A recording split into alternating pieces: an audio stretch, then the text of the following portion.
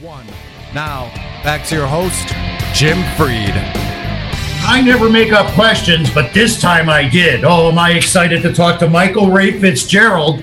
He chronicles all my boyhood heroes. Michael Ray, just to let you know, I was at the Sportatorium right before when Leonard Skinner played, right before the plane crash. I saw people fall through the roof. They wanted to see him so bad. Oh my God, it was an amazing cultural event. Welcome to the show, Michael Ray Fitzgerald. Boy, I've been waiting for this.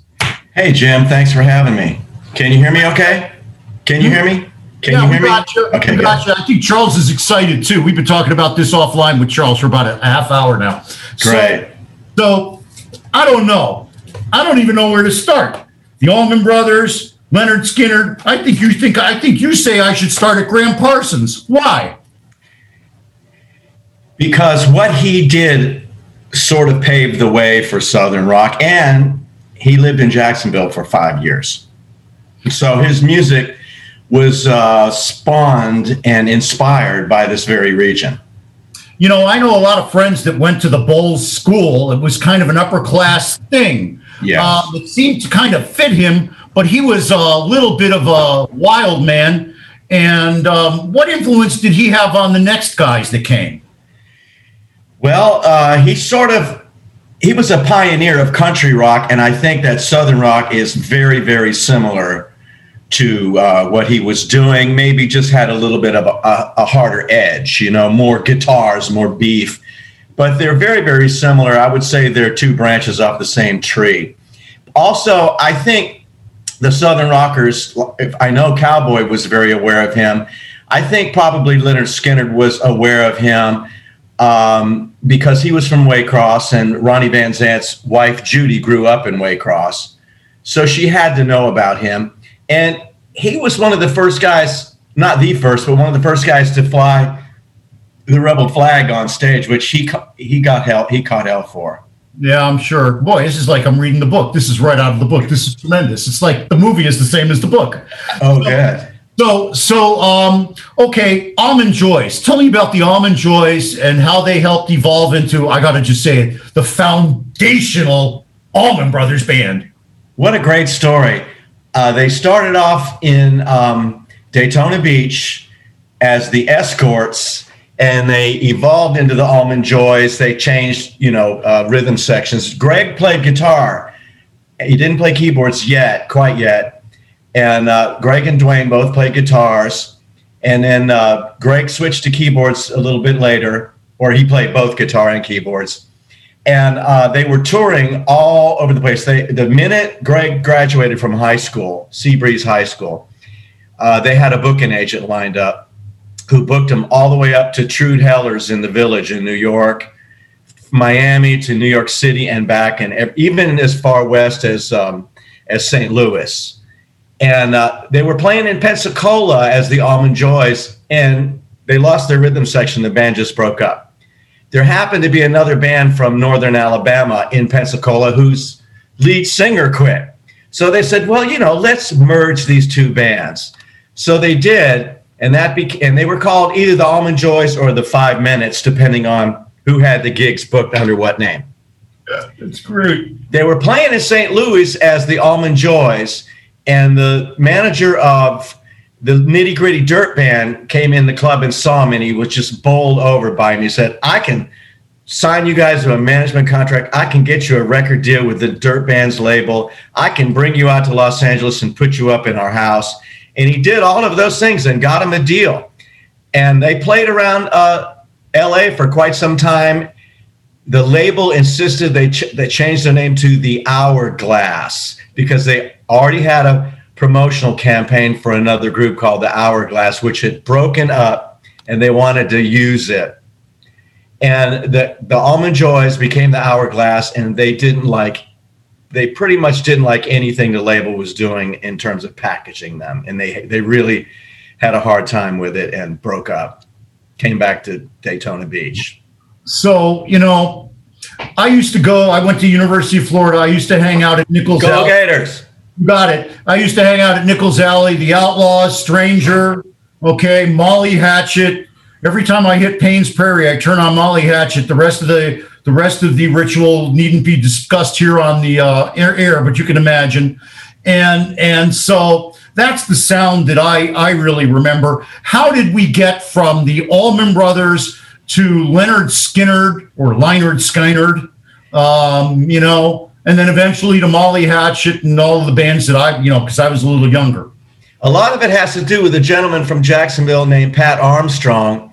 He managed Stranger, by the way, and Molly Hatchet, and he was Skinner's first manager. They were in Jacksonville. He was living in Jacksonville. He brought them to Alan Walden in Macon.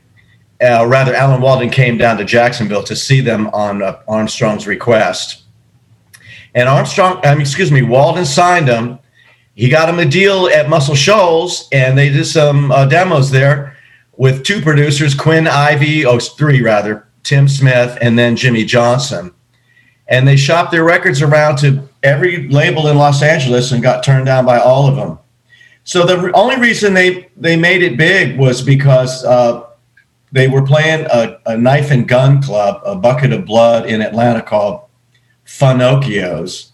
Well, we call them buckets of blood, I get it. And Al Cooper, who had produced several acts, and he'd been an A&R guy at Columbia. He also played organ on Like a Rolling Stone and Positively 4th Street by Bob Dylan. And he founded Blood, Sweat, and Tears. So he's a famous producer, musician, singer, engineer. And he just wandered into Finocchio's one night, and he saw Leonard Skinner, and he fell in love with them. And he was the only guy who knew what to do with them. He made them into a Southern rock band because the concept of Southern rock did not exist. Al Cooper, I think, single-handedly created the whole concept of Southern rock because he had a record label called Sounds of the South, and he knew what he wanted, and Leonard Skinner fit that format, and they didn't even know it. They didn't know they were a Southern rock band. They're tremendous. Now, before we go on, I have to mention my friend Tommy, who I'm now going to have to flip this tape to because he grew up in Muscle Shoals. We always talk about that. So, wow. He talks about it all the time. And so, tell me how we got from Leonard Skinner. Where did Molly Hatchet come from? Because that just blows it apart. Molly Hatchet. Their first album just ripped the cover off the ball. Armstrong managed them too, and Ronnie Van Zant was involved in launching the group, and he was hoping to produce their first album. He produced some early demos for them, and he helped them get their arrangements together. And then there was the plane crash, and that put an end to that, and among other things. And but Armstrong really believed in Molly Hatchet, and he kept going with it, and he got him a deal with Epic Records.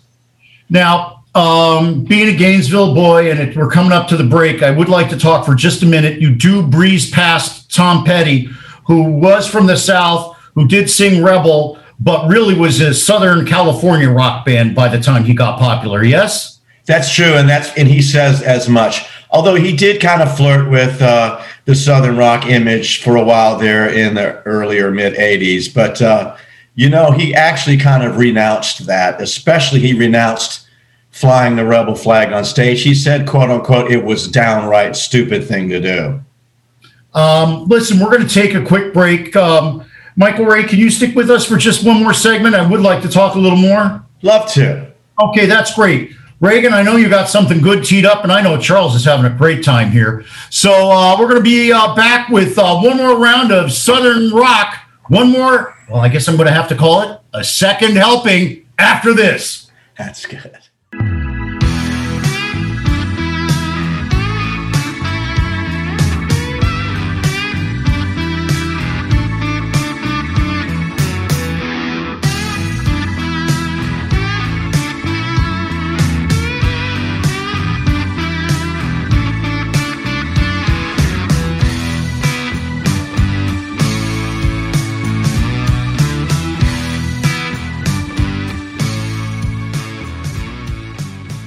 Hey, this is South Florida's, I was right on cue. This is South Florida's longest running business talk show. I want to thank our guests for joining us today from the Miami Book Fair. We've got great guests, and we're going to talk some more Southern rock right after this. So I'm just loving that. But before we do that, I'm going to talk about something else I love that's got a Gainesville connection. Warren Henry. That's right. When you're looking to buy or lease a car, you want to get every advantage that you can. That's why you have to check out Warren Henry. Land Rover, Range Rover, Infiniti, and Jaguar. They've got a Audi store in Gainesville, and their store in Key West carries all the great nameplates. What do they have in common? Well, they're all great cars, and they come with the Warren Henry Advantage. What's the Warren Henry Advantage? I'm glad you asked. It's complimentary service loaner, dynamic wheel protection, key replacement, guaranteed purchase offer, best value guarantee, and the 72-hour exchange. You can take 3 days to make sure you like your car. So join all kinds of friends of mine, my mom, my beautiful wife, Vivian, and oh my gosh, I'm just all excited now. So just the bottom line is join me, join us all. Always the best price, always the best service, always Warren Henry.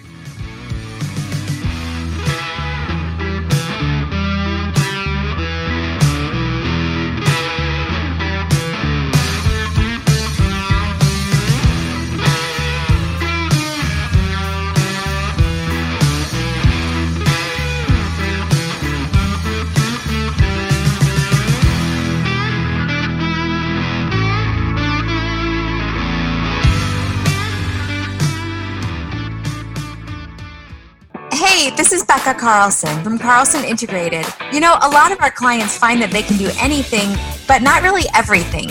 We are always excited to jump in and help. So whether you need another set of hands for a project or even comprehensive marketing management, our team of marketing mavens would love to have a conversation with you to see if we are the right fit.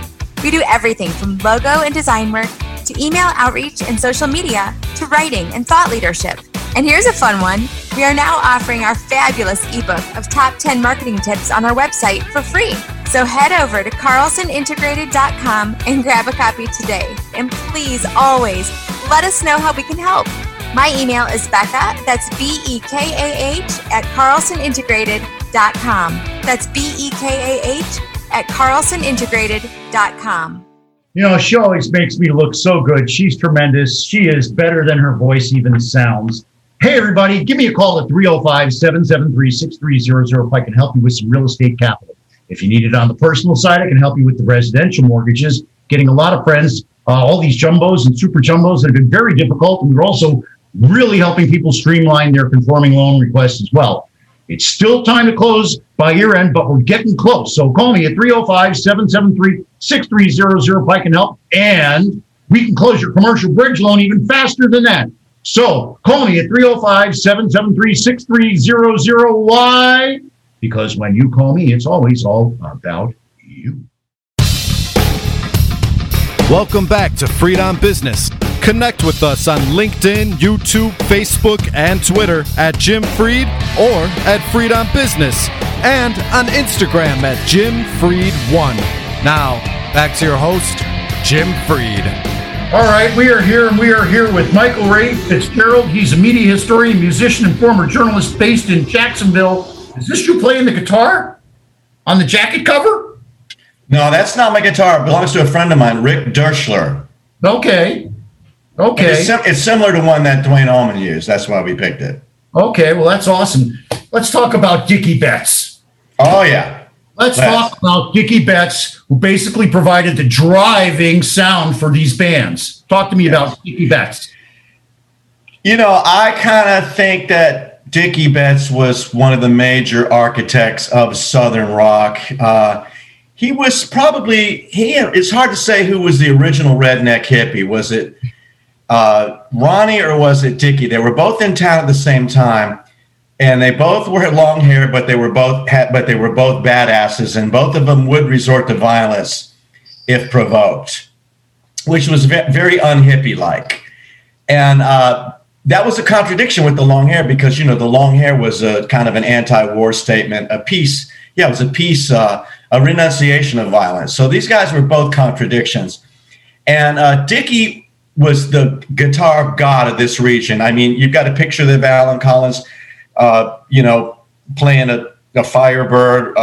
That's because Clapton played a Firebird. Dickie could play Clapton note for note. Dwayne Allman, Clapton tried to recruit Dwayne Allman for his band, and Dwayne Allman said, "Nah, I've got a better band than that." He said, and Clapton ain't got nothing on Dickie Betts. Oh, that's tremendous. Now, how about the Outlaws? Tell me a little bit about them, because they played down here in Miami at Bicentennial Park. It's where they recorded Greengrass and High Tides. It was a rainy day. What a freaking concert that was. Woo! Well, they were very, very close to the California country rock, the 3-part harmony style, the Eagles. They were very close to the California style, except they had the long, extended guitar solo. So that's really the only difference there in my mind. They were called Southern rock. I don't know, borderline maybe, but they've been around a lot longer than people thought. They got signed in the mid '70s, but they'd been around since I think '67 or something. But I don't know that they were doing Southern rock in the 60s, but they've been around a very, very long time. Now, how about the best intro ever on a Southern rock song? And that would be Blackfoot on Train. What do you think? Oh, yeah, that's supposed to be Ricky's grandfather, Shorty, playing harmonica on that.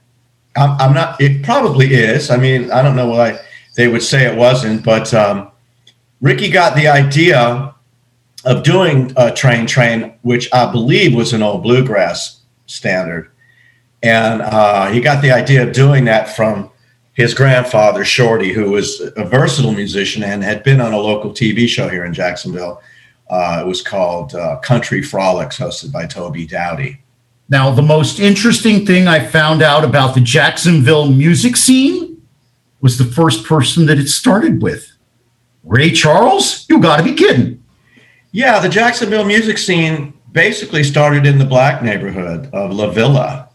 And it started before Ray Charles, but and he scuffled. He had a hard time getting gigs here. So he went to high school at the St. Augustine School for the Deaf and Blind. And he quit when he was 16 and he moved to Jacksonville, which is only a few miles north. And he lived at 752 West Church Street, where the La Villa School of the Arts is now. He scuffled around town. He played in a country band for a while. And he just went to the bus station one day and says, "What's the furthest city from here?" And the ticket taker said, "Seattle." He gives, "Give me a one-way ticket. I'm out of here." Oh, my God. Now, is there any band that's coming out of Jacksonville now that we should focus on? Oh, that's a good question. There are. It's sort of a Southern rock revival up here. There's a band called Cowford Town, who are very, very good. There's a couple more I'm not familiar with. And the scene seems to be having a bit of a revival. For a long time, it was just incredibly dead. But it seems to be waking back up again. But with this COVID thing, has really knocked it back down. Now, who do you think was the most influential person to come out of the Jacksonville music scene? Well, for the public, it would have been Ronnie Van Zant, but for the musicians, it would have been Dickie Betts.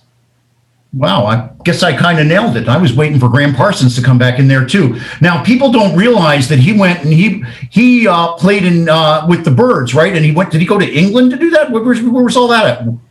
Yeah, he did play in England with the Byrds, and he was with them for not very long. He did one album with them, Sweethearts of the Rodeo, and he got fired. He was chasing the Rolling Stones around, trying to get in the Rolling Stones, I think. And Mick Jagger ran him off because he and Keith Richards were doing too many drugs and not getting any work done. And the rumor has it, and Mick Jagger's brother, Chris Jagger, confirms the rumor that he wrote Wild Horses, or co-wrote Wild Horses. Wow, what a tremendous, tremendous song that was. What would you consider to be the anthem of this period for all these bands? Well, I guess it would be The South's Gonna Do It Again by Charlie Daniels, because I know, I got a better idea, but it's still Charlie Daniels. Long-haired country boy, because that explains it all. I love that. I love that. Now, I also love Devil Came Down to Georgia. I like that one. Charlie was a hoot. But I got to tell you, got to be Freebird. Come on, man. It's got to be Freebird. I think Long-Haired Country Boy explains it in the first person what Southern rock is all about. Yeah, I have long hair, and yeah, I take drugs, but underneath it all, I'm a redneck, and you better not mess with me. Okay. That does sort of drive the storyline of the early 70s through, I'd say, 83. That's definitely right down the middle for these guys. Last thought before we let you go. Well, a lot of people expected the book to be a fan letter, and it's not. It's a fairly critical look at Southern rock, and it ain't all pretty. And no. I looked at it from the point of view of a scholar and a historian rather than a fan. And I tried to be as objective as possible, which is you only can do the best you can. I looked at the data very skeptically, and I nonetheless came away with a lot of respect for these guys and what they accomplished. It's an amazing story, and it really needed to be told. And these guys did what was practically impossible, and they pulled it off. Well, you said these guys, there were a couple of women that were involved. They really didn't get a lot of drag. But who would you mention as the couple of women that might have had a good impact here? Yeah, for the most part, it is a boys' club, Jim. The women would be Dale Krantz, who was started off in 38 Special, and now she's in Leonard Skinner. And the backup singers for Skinner, the Honkettes.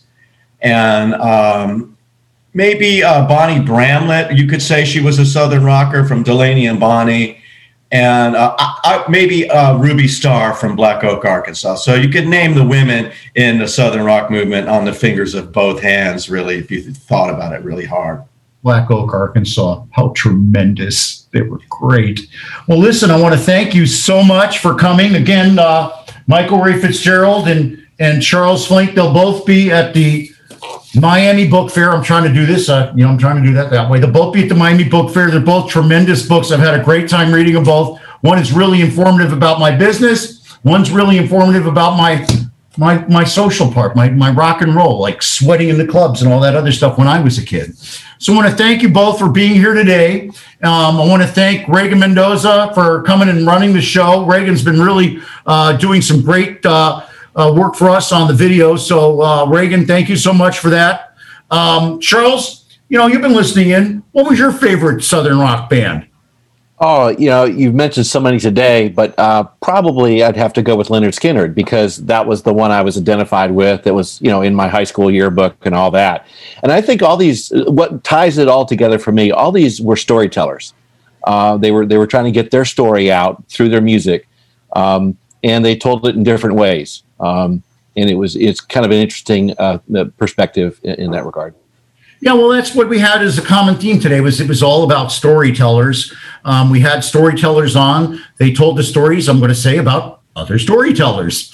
And Charles gave us a guide on bringing our community together in a socially positive way. What a wonderful thing for today's times. So I want to thank you both for being here. I want to remind everybody that we are South Florida's longest running talk show. I want to thank the first responders, the healthcare heroes, and all the people that are putting themselves on the front line. And today, especially, I want to thank the teachers. God bless you all. Stay safe. Thank you.